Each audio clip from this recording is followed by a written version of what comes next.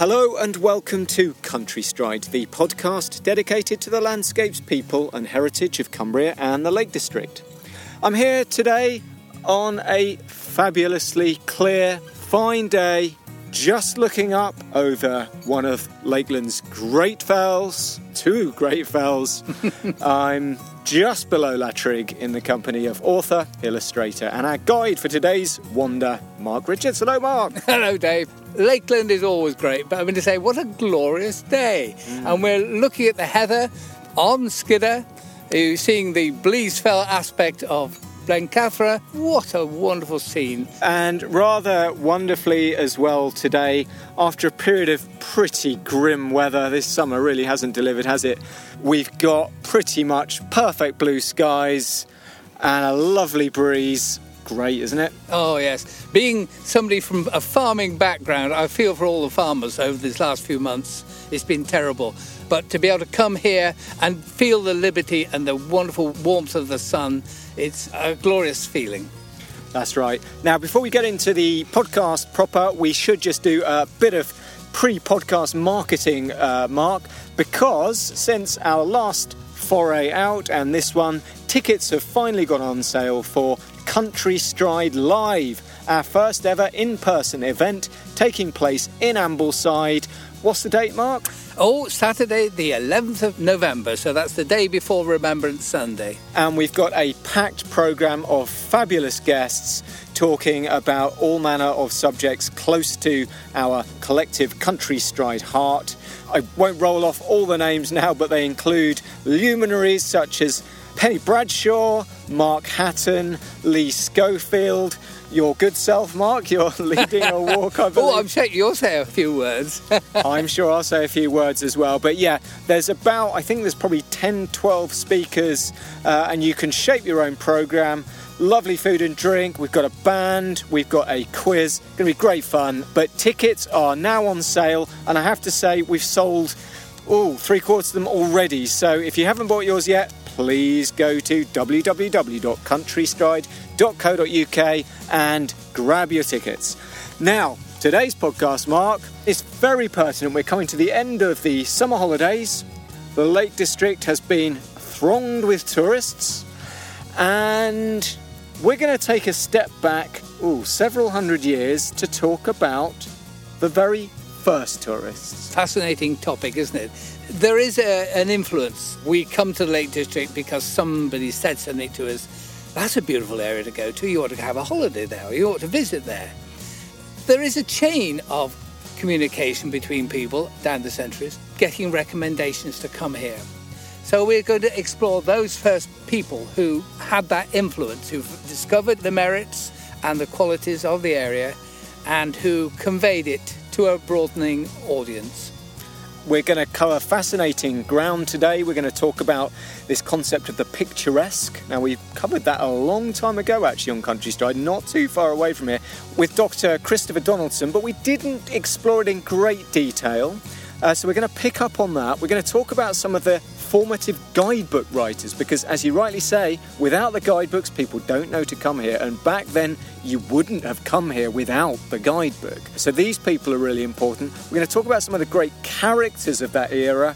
Peter Crosswaite from Keswick, Pocklington, who put on these incredible naval battles on Derwent Water. So we'll have a little think about that. We're going to hear about some of the great journeys that were made and the accounts. I think we can talk about Coleridge and Radcliffe, who went up Skidder behind us. How did they travel? What was the means of travel? What were they wearing? Where did they stay? All of this and more we will explore. And who is our guest, Mark? We have the ideal person for this, Jeff Cowton, who's curator of Grasmere Wordsworth Museum and Trusts in nearby village of Grasmere. I can see Jeff over there waiting for us in the car park just below Latrig. So we will start on our relatively short but very enjoyable walk.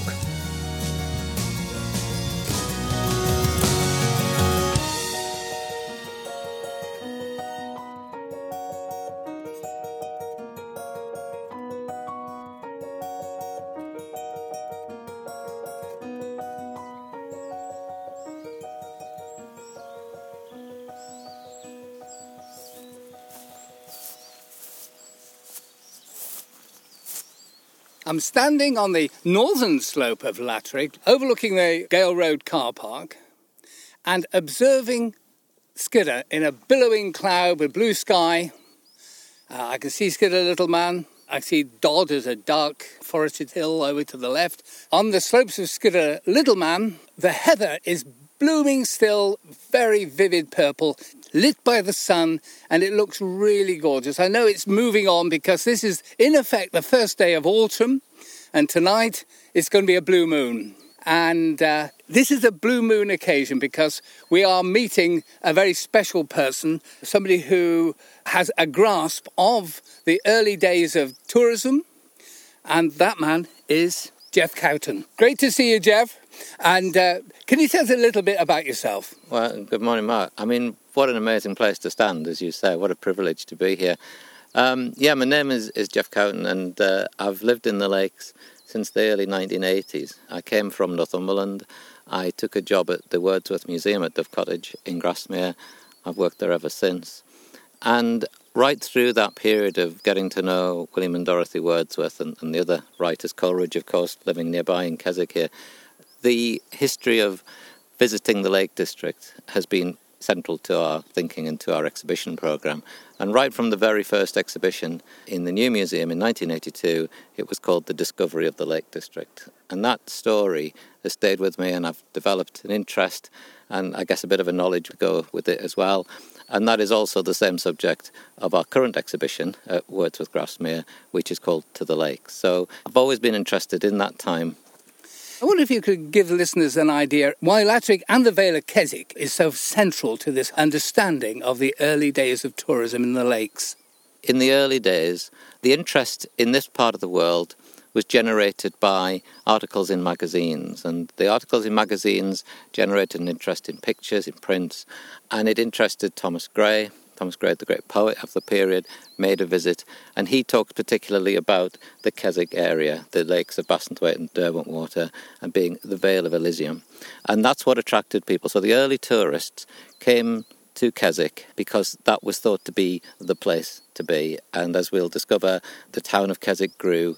And walking the hills, well, in those days, they were obviously not as frequented, but Skiddaw was the one to climb. And there's one travel account that we've got where a tourist stopped the writer in the street and said, well, you're in Keswick, I assume you're going up Skiddaw. And so whereas nobody climbed Scafell at the time, fewer people climbed Helvellyn, Skiddaw was the one. And one of the great writers of the period, Anne Radcliffe, she made a very famous tour. She came by Latrig, went up Skiddaw, and that became part of the tourist itinerary. So being on Latrig, being under Skiddaw, being above Keswick is really the heart of the early tourist times. Now, what I think we'll do now is go a little bit further up onto Latrig itself and survey that wonderful vale. Look at this.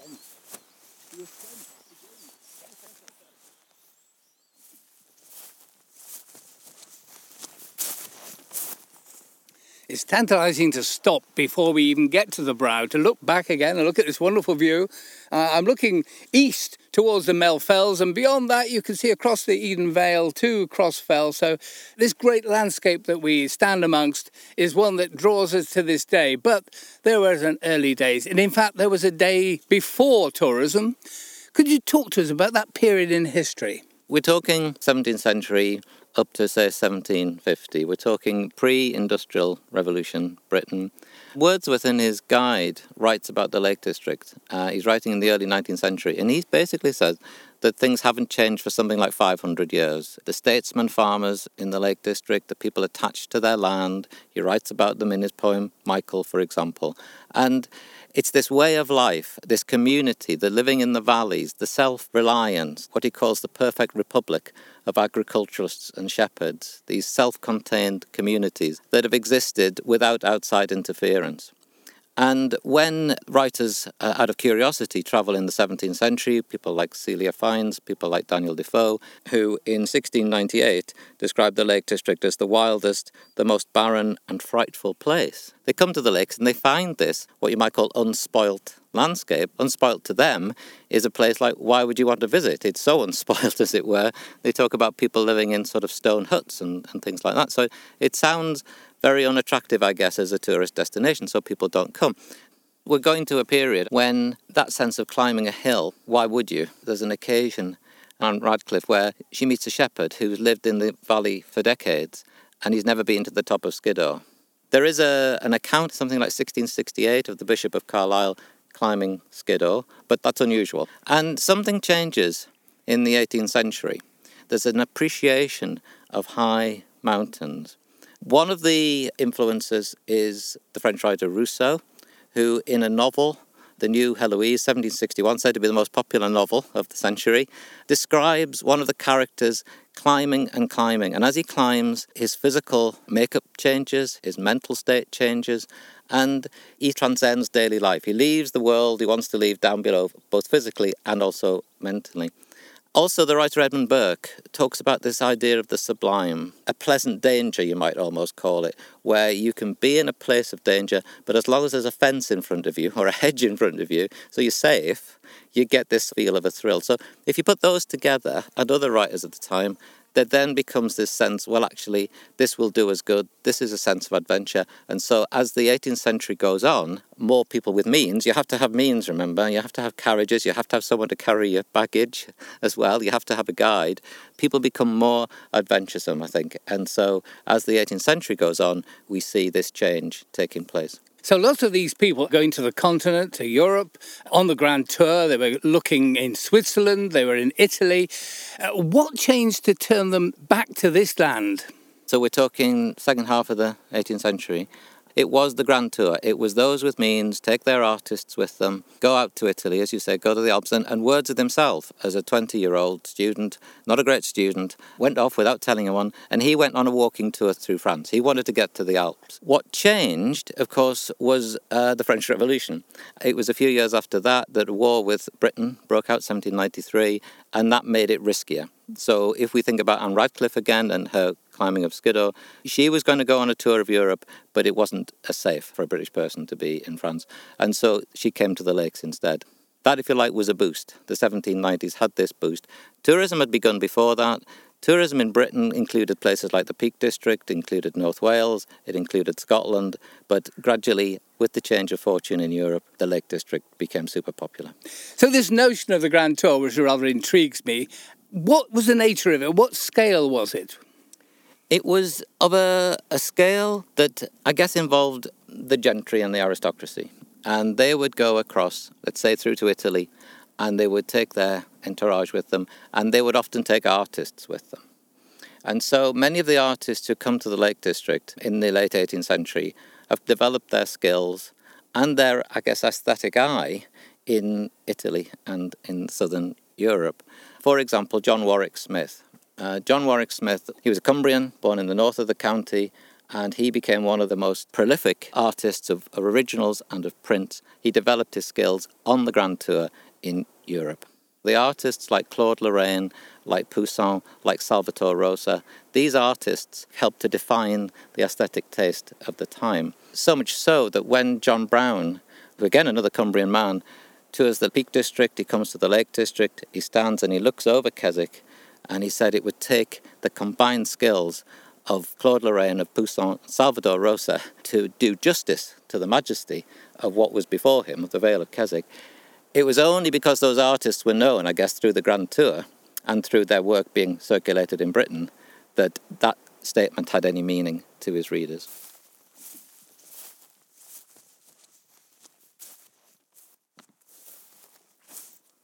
That was lovely climbing up through the pasture, wasn't it, Jeff? We actually come to a T-junction in the fence with a bank with a hedge on it. It's lovely to see this reviving of boundaries where you haven't got dry stone walls, but actually you've got a whippet of hawthorn growing here.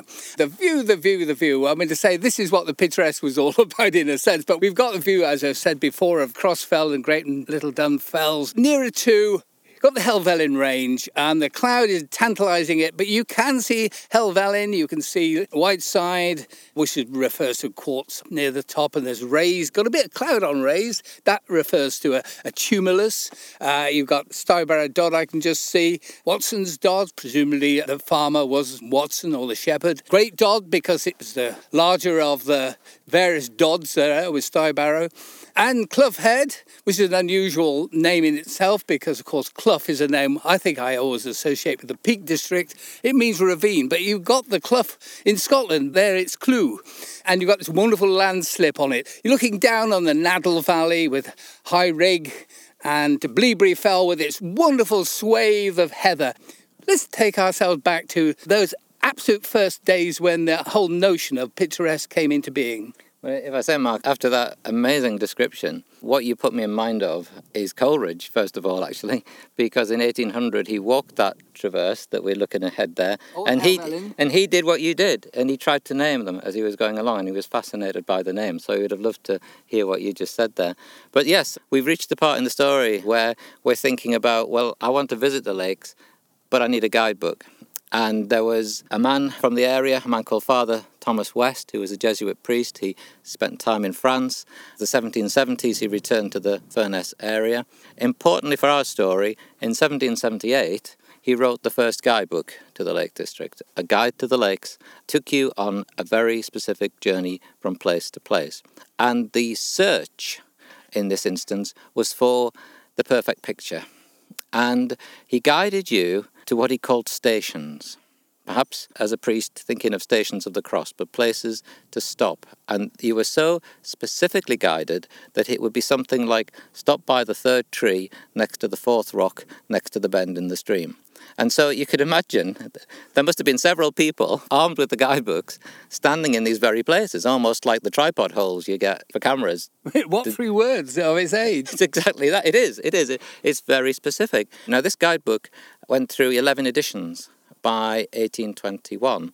The guidebook had a number of addenda, and these would be sections from other writings of the Lake District too, so that you didn't have to go and read Thomas Gray's guide, you didn't have to go and read this, you didn't have to read the other, you got the best bits at the back of the guidebook.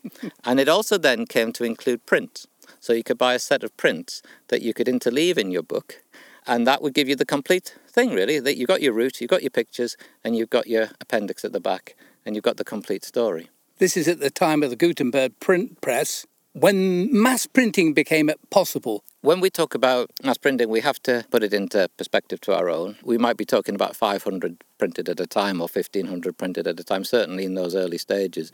One of the terms that is most closely associated with this period is the term picturesque. It's quite a complex issue, and there are whole books written on the picturesque. William Gilpin, another Cumbrian man. Yes, from Scaleby. Yeah. He wrote what's thought to be one of the definitive works on it. And the way I tell myself what it means is that which looks good in a picture. And that could mean that you weren't doing a direct copy necessarily of what's in front of you. So Gilpin talks about another artist, Joseph Farrington, who in the 1780s did this magnificent series of large-scale prints of the Lake District. And Gilpin said, there's no point any of the rest of us doing that because we can't better that. What can we do? Well, we can make the picture what works for us, as it were, what inspires us, what we would like in the picture. He's got a formula, so he talks about, cattle in the foreground, say, and something in the middle and something in the far distance, where you might place the hedgerows and the trees. He said, for example, if there's a dead tree, that was once upon a time a live tree. So if it suits your picture, make it a live tree again. So we're really talking about aesthetic rules of composition. It's a kind of a guidance on how to make a pleasing picture. And one of the things that they would use at the time is this thing called a clawed mirror. And a clawed mirror is a convex mirror that would be held up so that you would turn your back on the landscape and it would create an image. It wouldn't be directly what you're seeing, but it would be a slightly distorted image of what you're seeing. The idea would be is that it kind of inspires your creation. It's not saying, okay, I've got a square in the mirror, I'm going to draw exactly what I see in the mirror. I think it's much more that it was a way of helping you see the landscape perhaps in different ways. Thomas Gainsborough, for example, came in 1783 and he spent a number of months in the lakes and he didn't do a single sketch. And when he got back home, he did 1 or 2 drawings, paintings when he got back. So it's that idea that the landscape feeds your creativity, feeds your imagination, rather than doing an exact replica. And that's how I would think of as the picturesque, is creating pictures rather than creating exact images. Can you show us how that feeds into the notion of tourism? When visitors came, and they're coming in increasing numbers, people with means, as it were, they would come on what was called the picturesque tour. And they would come armed with a sketchbook, and they would come armed with a journal. And they would write their account, and they would do sketches as they went. When you then got back home again, you could then make a very neat version, incorporating the words and the pictures, copying the pictures in. And these manuscripts would then be circulated amongst your friends. This kind of manuscript circulation culture. And William Gilpin, his work becomes popular before it's actually finally published because so many people have seen it in circulation through manuscripts. And the other thing that makes a big difference here is the development of watercolours.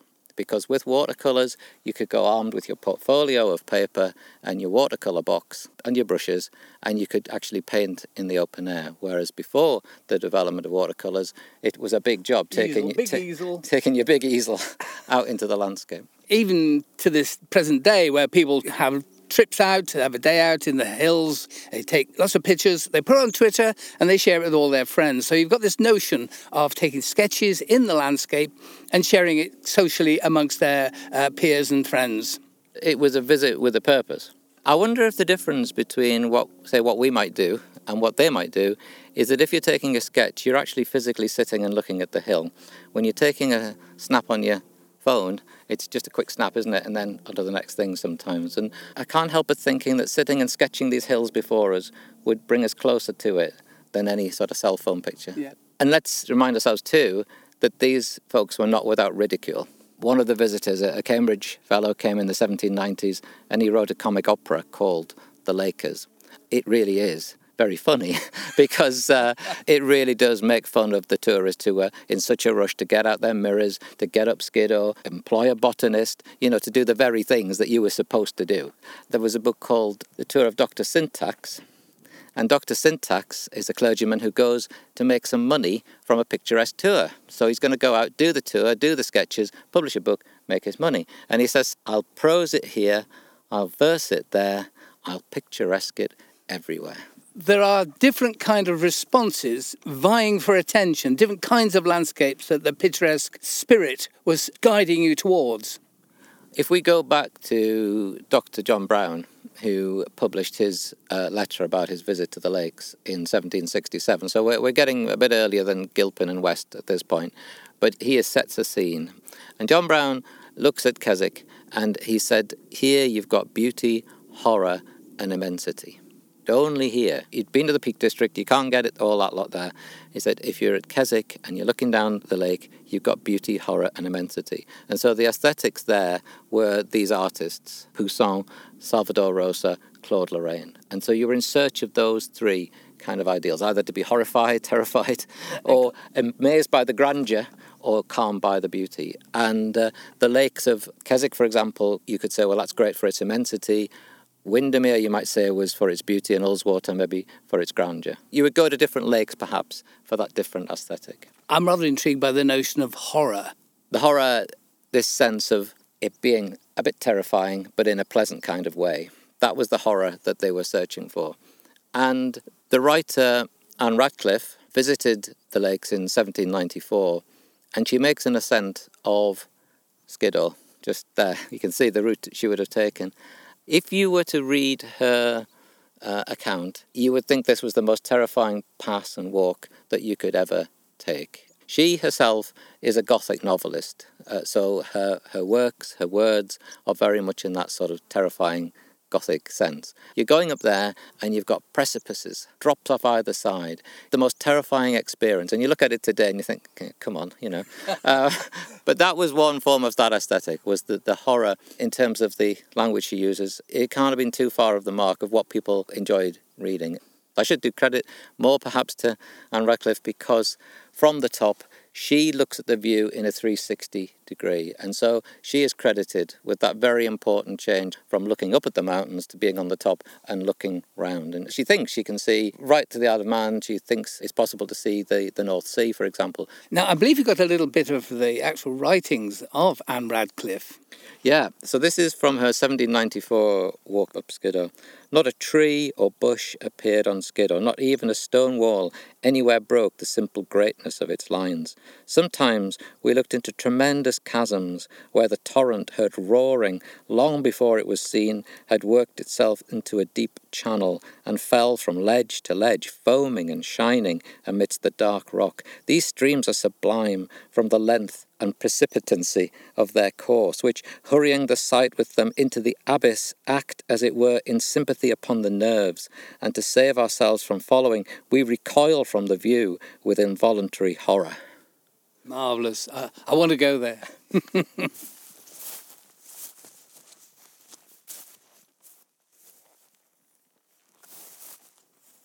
As we're becoming closer to the regular flow of walkers, we've got a picture of what it was like, the notion of picturesque, and the main characters who formulated it and established the whole notion and brought it into society. But what was it like to be one of those members of society becoming tourists? Their mode of transport, for example, just to get here, they would either come by their own carriage or they would come by a stagecoach. There's a tourist who came from the south who took the coach to Leeds, took the coach from Leeds to Kendal, and then he set off on foot from there. If you were coming under your own transport, the chances are, if you followed Thomas West's 1778 guide, you would be coming across the sands. So you'd be coming across Lancaster Sands into Furness area and working your way through there. Generally, people would go on horseback, but they would also travel on what were called post-chaises. So these were 2 people, 4 people with a horse. And the tricky thing here was, on some of the larger vehicles, was of course they couldn't go up hills so well. So very often, if you were going up from, say, Ambleside over to Hullswater, you would get up and you would walk up. And I think this surprised 1 or 2 people too, this idea that you would have to walk part of the way. In terms of what they wore, I don't think there was specific, what we might call outdoor gear. How they coped with the rain, well, umbrellas get mentioned a lot. That was an important part of the equipment that you took with you. Where did they tend to stay? In places like Keswick, there were major hotels, major inns in the centre, and Ambleside too had the Salutation Inn. But it was not uncommon to stay with people in their houses in the vicinity. There are a number of instances where you would turn up and you would look for a place to stay. Your baggage might have gone on ahead and there wouldn't be a room. The hotels, the bigger hotels, say in Keswick, would employ someone to go around to local houses or neighbours to see if they could fit you in. We take so much for granted, don't we? Where we can just plan ahead. And that idea in those days, for example, if you were going to take a coach, because there was a coach came through the Central Lakes, how would you know there was going to be a spot for you if you were sitting in Keswick waiting for the coach? And so that must have always been in the back of their minds, well, what if I can't travel south today? I know when the Wordsworths went to around Scotland, it wasn't unknown to call on someone and they would give them milk and some bread maybe, and often would be reluctant to take any money for the hospitality. So I imagine that was very much the same in the Lake District. And there are travel itineraries of people who report after their visit of calling on people being made so welcome, being welcomed into their houses. And that, in a way, it affects some of the tourists because they recognise the wholeheartedness and sincerity of the people living, as we were saying before, in sheltered valleys. You know, some of these valleys wouldn't see people from outside, and so to have a stranger, tourists in those days were called strangers, by the way, before they were called tourists, to have a stranger come into your valley.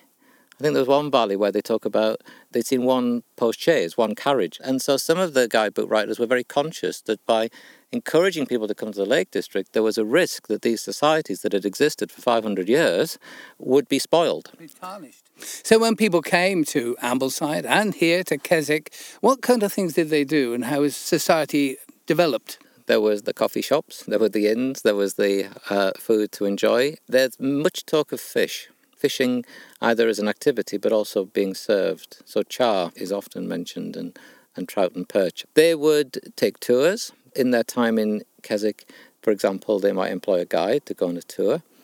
This might include Skiddaw, for example, and other hills, but it also include trips on the lake. They would go boating on the lake. They would often pay to hear cannon being fired. So this happened all the major lakes, but certainly near Lodore. You could pay more for extra powder, I think. So if you wanted a louder bang, you could pay a bit more money. And the idea was the cannon fired and it would echo around the crags. And you would listen out for the number of echoes that you got. So that was another thing to do. You might walk at night. You might go on the lakes at night. And that was a point a guidebook writer in 1819, I think, made. That was the joy of going at night. You could hear the sounds more clearly. You might go to the theatre. There was theatre in Keswick. There were museums in Keswick. And interestingly, doing things today, they did them then, so people would go take tea at the Bridge House in Ambleside or sketch the Bridge House. They might go to the Bowder Stone. Certainly go and see Lodore Falls and Scaleforce and Aeroforce. The places that we tend to go nowadays, they started going 200 or more years ago. You mentioned about these viewing stations, and I do know one at Sorey. Yeah, on Clave Heights. Yeah, so this one is just above the ferry station on the west shore of Windermere. And this is a celebrated station, one of the earliest in West Skye, but it was made into a viewing station as a building. You can still see it today. And what was wonderful about that building was that the glass in the building was tinted as if you were looking through one of the viewing glasses that you would otherwise have handheld. So if you wanted your landscape to look more wintry, you might look through a blue-tinted glass. Or if you wanted it to be more autumnal, you would look through perhaps an orange-tinted glass. Well, this building went one further, and this had a building with views up and down and across the lake, and each of the windows had a different coloured tinted glass. So that was taking the picturesque and the stations to the ultimate. We've stood clear of the actual view for long enough there, Jeff. I think we'll join the regular progression of people who come up this ridge and onto the top and survey the glorious vale.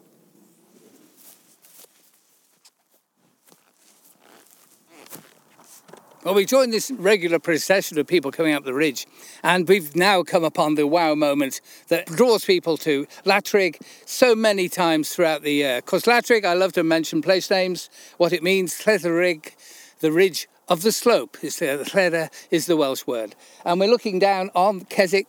The view today is absolutely sublime. Bow Fell, Great Gable, the Skull Fells, through the jaws of Borrowdale, Newlands Fells over to the right. Everything about this view is spellbinding. Now, we've got a feeling for what those early tourists did, what they felt about this landscape. There were some pretty significant figures who exploited the whole notion in a flamboyant way. One of the great characters was Peter Crosthwaite, who came from St John's in the Vale, which is also, of course, just in the distance across there. He served with the East India Company.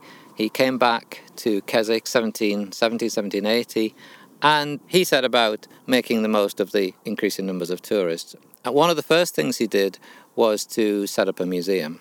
The museum had local specimens in it, but it also had things from afar. So it had, for example, a large albatross, which William Wordsworth saw, which may have, of course, then fed into his conversations with Coleridge and the Rime of the Ancient Mariner. So Peter Crosthwaite set up this museum. A couple of years after that was 1781, a couple of years after that, he started creating a series of maps. And these are remarkably accurate maps. They're of the lakes, the major lakes. They include the depths of the lakes as well. And it includes the larger houses round and about. It includes Thomas West stations from his guidebook, the places you should stand to do your drawing. But it also includes stations of his own. And so from the 1780s, these became the maps you should buy. You can imagine in his museum, you would buy your West's guidebook if you hadn't already got it. You would buy his maps to find your way around. And he would also sell in his museum all the new prints, so the coffee table books, as it were, that you could take back home with you as your souvenirs. He's an amazing, kind of interesting character, very entrepreneurial. He's accredited with inventing the Aeolian harp. Now, the Aeolian harp, it's an oblong instrument which has got a sound box and a number of strings, taut strings, almost like a violin going across. And you would put it in your window, your open window, and the wind blowing across the strings would make a beautiful melodious sound. And that was creativity from nature itself. Wind was creating the harmony and the beautiful sound. So he's credited with that as well. So, as I say, like an amazing fellow. I believe that there was actually a second museum. Yes, some of the other guides of the town, notably a man called Hutton, he and others set up a rival museum to Peter Crosthwaite. It opened about 1785 to 6, and Crosthwaite was kind of mystified as to why this was happening. He was certainly disappointed it was happening. Crosthwaite describes a tax on his business. He talks about a tax on his house. He put up a zigzag path up the very hill that we're stood on, and he complains that his rivals vandalised the stakes and the signposts on the way up. You gave me that lovely piece by Anne Radcliffe about the fearsome ascent of Skidder. You got some descriptions about the museums. So this is from, again, slightly later, this is 1819, but the same museums, Hutton Museum and Crossway Museum. A man called John Robinson wrote in his guidebook of 1819, Keswick has 2 museums, which should be visited by every tourist. Both museums contain specimens of almost every variety of the mineral substances found in Cumberland, together with numerous kinds of plants, British and Roman antiquities, coins and other rarities, both British and foreign. It's almost like the world comes to you, the world comes to Keswick. And there's a mention elsewhere that in Thomas Hutton's museum that visitors could see the model slave ship which William Wilberforce displayed in the House of Commons to show the barbaric conditions in which enslaved people were transported across the Atlantic. It wasn't just local history. You saw a lot of rarities. Now, I know there is one particular character so definitely associated with Derwentwater, Mr. Pocklington. So Mr. Pocklington, a Midlands businessman who bought an island on Derwentwater. He made this island into a bit of a fantasy. So it included a church, it included a stone circle. He acquired the land around Lodore Waterfall. He built a house. Barrow houses? Yes, he did. He built Barrow House. And then nearer to Lodore, nearer to the Bowder Stone, he built a shelter and installed an old lady to live there. And she would offer to shake hands under the Bowder Stone and charge you something like 6pence, for shaking hands under there. And he, in the 1780s, with Mr. Crosthwaite, Peter Crosthwaite, Admiral Crosthwaite, as he was self-styled, created these remarkable regattas on Keswick Lake. There'd been sports held on the lake, some what we would consider really quite barbaric sports on the lakes, particularly involving horses.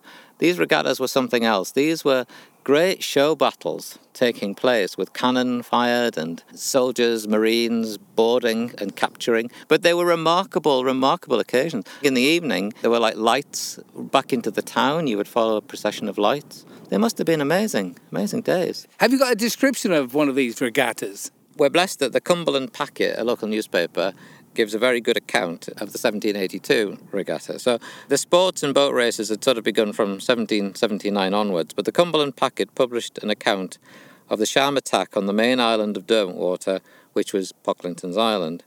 Peter Crosthwaite acted as admiral of the fleet. It began at 3, with the island garrison capitulating after dark. It was followed by fireworks and a dance in the town. So here's the quote from the newspaper. A defiance was returned, soon after which the fleet was seen advancing with great spirit before the batteries, and instantly forming a curved line, a tenable cannonading began on both sides, accompanied with a dreadful discharge of musketry. This continued for some time, and being echoed from hill to hill, filled the ear with whatever could produce astonishment and awe. All nature seemed to be in an uproar. Again, it's that language, isn't it? It's that same language that the early tourists were using about the mountains. It was all about this kind of awe. Awe and wonder. Yes, terrible. I'm rather intrigued by this notion of horses being engaged in all this. This was where horses would be put onto barges, and the barges towed out into the lake, and then the barges would be sunk, and the horses would then have to swim back to shore. And I guess this would be betting on who was going to be the fastest horse back to land. I've heard of white horses when the wind whips the surface of the lake, but not actual horses. Goodness me.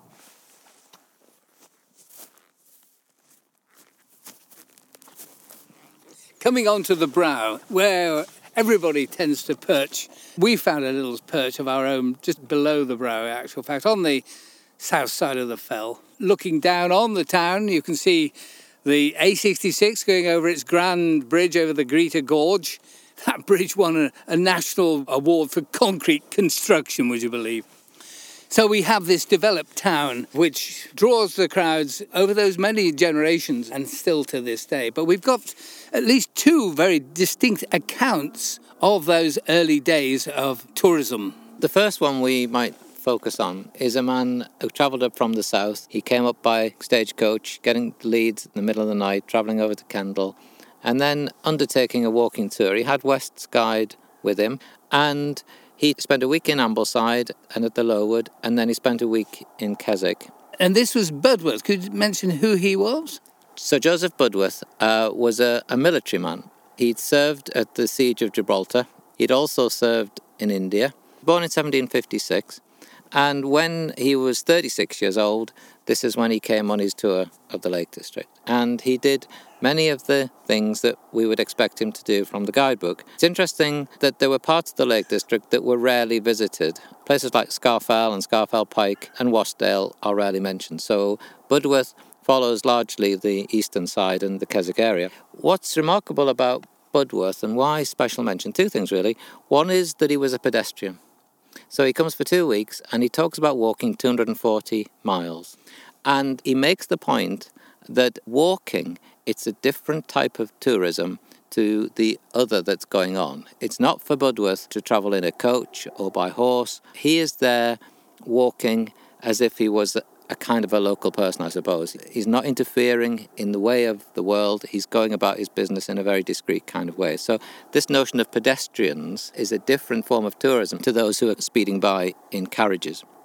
He comes to Grasmere as part of his visit. He visits an inn owned by Robert Newton. And Robert Newton says, come back on Sunday and I'll give you a meal and we'll take a walk together up Helm Crag. Now, Helm Crag, most people will know Helm Crag, the hill at the north end of Grasmere. Anyway, Budworth dutifully turns up and he's treated to a meal. And he said this meal at Robert Newton's was as well dressed as a man could wish. So I'm reading now from his account. So he published his account soon after his tour in 1792. So this is from his journey through the lakes. He said, the dinner was so cheap, I must mention what it consisted of.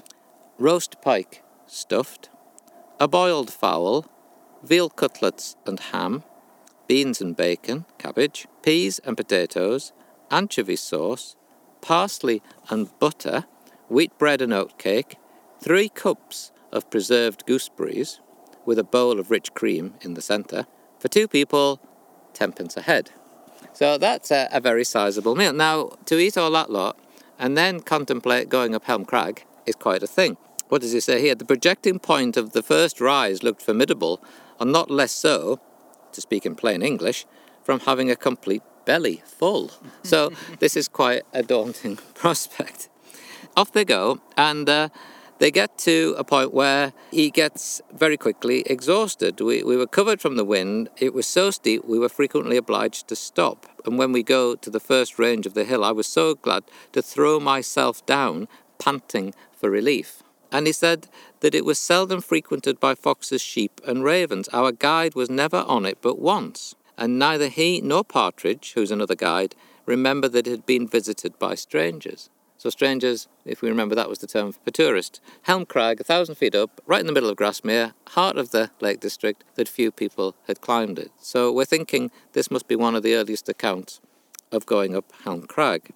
We went upon the projecting pinnacle. Now, if you know the top of Helm Crag, you'll know that there's a flattish area, and then there's a rock, a protruding rock, which is a bit of a scramble to get to the top of. A lot of a scramble. It is, isn't it? I shouldn't underestimate that. I shouldn't understate it, rather. Wainwright never got to the top. But then the rain comes. The rain is a dramatic rain. It has this remarkable effect. The sun shone with such brilliancy through the slanting drops, they looked like a line of crystal as round as a finger, and there was a spray intermixed, variegated as the rainbow. Might not it be owing to the dark heath over the tarn and a partial shining of the sun upon the crag? Would this be a sort of typical account of that time? This is perhaps the first published private tour of the lakes. This is 1792. I mean, a lot of the language that you read in the travel accounts is very similar to what they've read in the guidebook. You know, that this idea that this is an awesome landscape. It's a terrible scene, frightening and awesome. And Thomas Gray famously, when he came in 1769, had to hide on the floor of his carriage because he was frightened the rocks were going to fall on him. I love Budworth because he's got such a lively style. You know, he's so interested. Another piece of iconic writing from that period comes from Coleridge. Well, we're in the perfect spot to talk about this one. Coleridge and Wordsworth had met in the southwest of England in the 1790s and formed this remarkable friendship, William, his sister Dorothy, and the poet Coleridge. And so when William and Dorothy moved to Dove Cottage in 1799 in Grasmere, Coleridge followed by mid-July the following year, bringing his family and settling at Greether Hall, which is just in Keswick itself. And Coleridge was just thrilled by the landscape. He says at one point that he's kind of almost addicted to the excitement of being on a ridge and following down in a little valley, not knowing where it's going to come, not knowing if it's going to get him back down safely. He writes this amazing account of coming down Broad Stand. He talks about dropping from ledge to ledge until he gets to a point where he can drop no further, and he has to take stock of where his position is and then gather himself and carry on. It's the first recorded descent of that particular place. That was an ascent that even to this day is deemed beyond the walker. It is. Yeah. And you would need a rope, wouldn't you, Yeah. really, to be safe to do that. That's kind of remarkable Coleridge. Now, when he would visit the Wordsworths and Grasmere, it wasn't unknown for any of them to walk the distance between the two. And what are we talking, 13 miles, maybe 14 miles? But Coleridge would go by the mountains. So where we're sitting here, we can get that sense of what that means. And on the 31st of August in 1800, we're just about on that day, aren't we? Just gone. He walks along the track beneath us. He goes to Westgo and to Threlkeld and then up to Clough Head, and he walks the ridge that we can see going all the way past Helvellyn down to Grisdale Tarn, comes out on Dunmare Raise, top of Dunmare Raise, and then presumably carries on down to Dove Cottage. Now, that's about 30 kilometres as a rough guess. It takes him to the point where moonlight is shining above the mountain. So he's clearly completing this in the dark. And he gets to Dove Cottage at 11 o'clock at night. But what he does is he writes as he moves. This is the amazing thing about Coleridge. He's describing the journey as he's going along the top of that hill. And you can get the excitement in him as he gets to the ridge and he sees Ullswater. And he says, "Oh, joy for me." You're almost real time writing and living and experiencing with him. And just to give you a flavour of that, travelling along the ridge, I came to the other side of these precipices, and down below me on my left, so he's going south, remember, no words can convey any idea of this prodigious wildness. That precipice fine on this side was but its ridge, sharp as a jagged knife. Striding edge. What a frightful, bulgy precipice I stand on, and to my right, how the crag, which corresponds to the other, how it plunges down like a waterfall, reaches a level steepness, and again plunges. Yeah, striding edge. Absolutely, and looking down Nethermost Cove from there, unbelievable wildness. This is very different from the early tourist guidebooks. This is a very personal engagement with the wild places right up on the ridge, which is well beyond the first concept of the picturesque. Way beyond it. And, of course, not intended to be published. This is Coleridge writing in his notebook as he's going along. It's a very personal, private, totally with the landscape, isn't he? You know, he's just with it as he's going along. He's not looking for picturesque places to sit and draw. We're due to move on a little bit further, but I'm tempted, with all this wonderful array in front of us, to ask you, Jeff, is there any fell that you particularly love? I think I've probably walked most of these. I have very happy memories of taking children in very unsuitable buggies up some of them. A child that wouldn't walk. Nowadays you get mountain bike type buggies. We just had the tiniest wheeled buggies and probably broke it to bits. So we've got very happy memories of walking the family. But when I look round these hills, I think about orienteering on Naddle Fell and in Great Wood down there and at Hawes End and at Winlatter. So that's what comes to my mind is time spent orienteering. Probably getting lost, probably not doing very well, but being in that landscape with the map and just focused. I'm not going to compare myself to Coleridge, but it's as near you would get to being kind of in the moment with your map and with your land in that landscape. We'll move on and end this conversation, the big change that ends this period that we are exploring.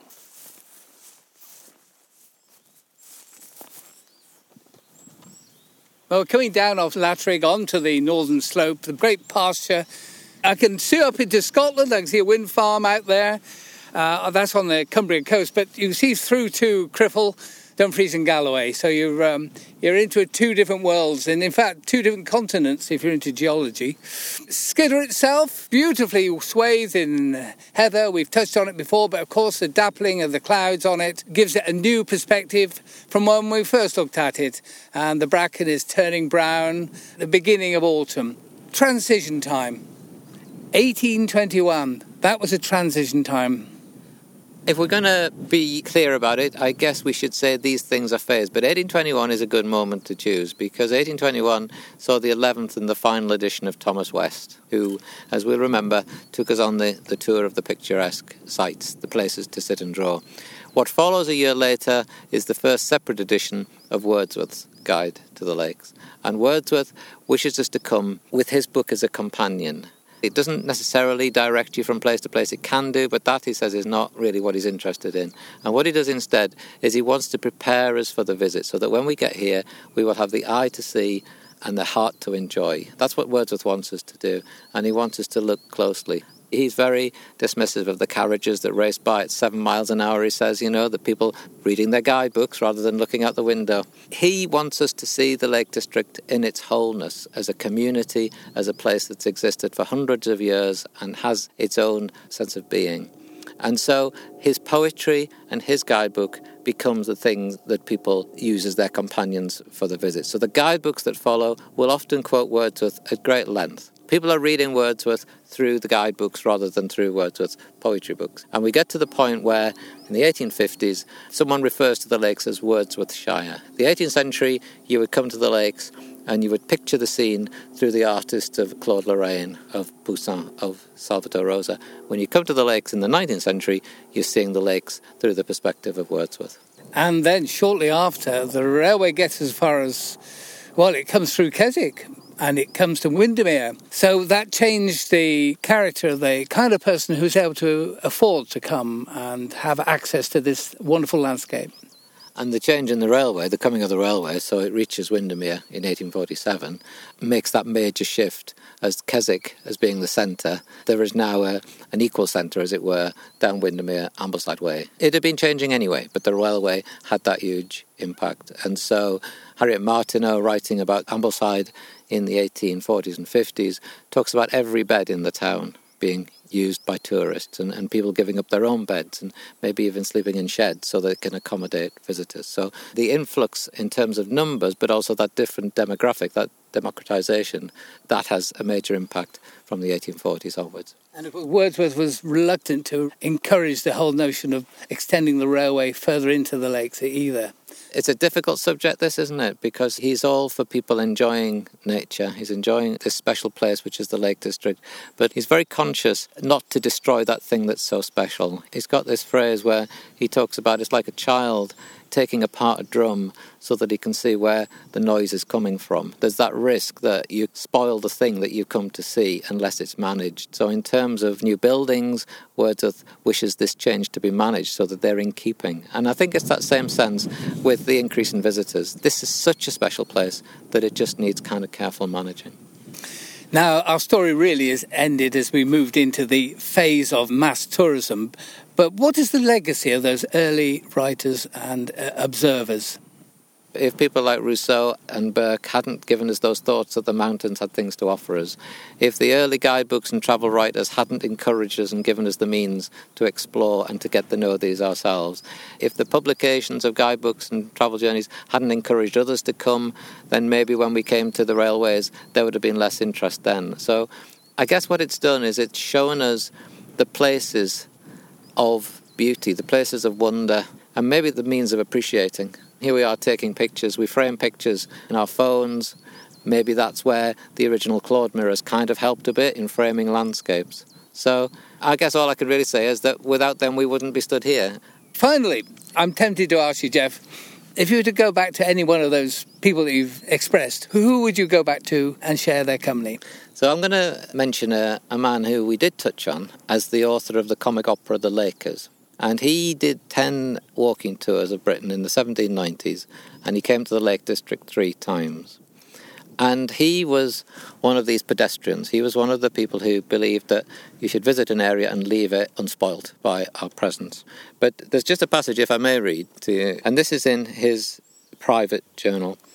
At the same time that I would recommend this spot to the curious traveller, so he's just been to Wasdale, as well worthy of his notice, I cannot forbear adding a caution backed by entreaty, that he do not introduce luxury, extravagance and vice into these retreats of pastoral simplicity.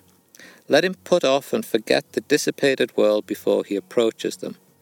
Their difficulty of access has, as yet, secured them from the visits of the great with splendid equipages and a dissolute retinue of servants, and the seducer, the drunkard, the common swearer and blasphemer, the lover of the works of nature, as a humble pedestrian will, I hope, alone traverse these delightful regions.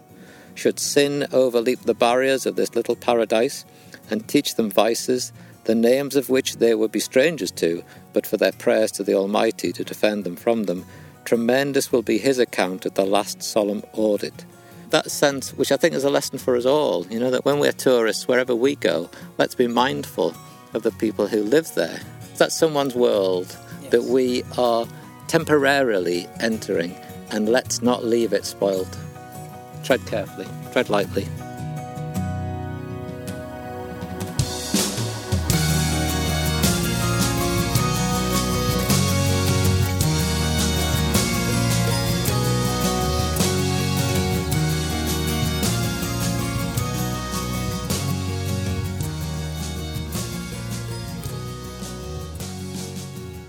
Journey's End. We are back at the car park. Yeah, it's an interesting whistle-stop tour, Mark, through the early days of tourism. Absolutely, wasn't it, just? Jeff's really good, and there's a whole tier of sequences there that I wasn't quite tuned into, and I feel now I've got a better grasp on the roots of it all. The influence was on the continent. Is it Napoleonic Wars and so on? Meant people had to stay put, and that meant people were looking for the same experiences on their home turf. And hey presto, they found it. Not unlike in our modern era, COVID, of course, when suddenly a whole new generation of people came to the Lake District for the first time. So, yeah, interesting modern parallels, and it was also interesting hearing just towards the end there, Jeff's kind of recognition that tread gently wherever we go, whether it was back then into Wasdale, not taking our modern sins into Wasdale Head. Nowadays as well, I suppose that same plea probably extends, doesn't it? Now, we should mention the exhibition. It's very excellent. I have been to it, Mark. It's called To the Lakes, and it is running at Wordsworth Grasmere for the remainder of this year and for a lot of next year, so plenty of time to go there. It's got loads of the kind of visual things that we've been talking about today. One of Crosswaite's maps. They're absolutely beautiful, those maps, incredible things. But it's got lots of journal entries. There's lots of the watercolours we've been talking about. So a really lovely, visually entrancing exhibition that I highly recommend. And you can find out more on their website. So just search for Wordsworth Grasmere and you'll be delivered more information about that exhibition, To the Lakes. And we should do our own housekeeping now, Mark. We're on episode number 108. For 107 previous episodes, www.countrystride.co.uk. If you would like to support us, you can buy our range of guidebooks. They are at the same website address. Or you can recommend us to friends and family. Or perhaps best of all, feel free to give us as little as £2 a month via Patreon. And you can join our band of supporters who keep ship Countrystride or rubber dinghy Countrystride alight, afloat. So even better. Yes, we aren't Pocklington's Navy quite, are we? This is more like a swimming pool inflatable thing. Yes, but maybe not Keswick swimming pool. Anyway, so that's us. We will remind you again, Countrystride Live, November. Tickets at www.countrystride.co.uk. Next up, I believe we're either going to be in Keswick talking about Eliza Lynn Linton, a totally different story, or we may well be in... Air Force. Oh, at Air Force. So two fabulous podcasts coming up. But for now, we're saying goodbye from Lattrick, and we will see you on next fortnight's Countrystride.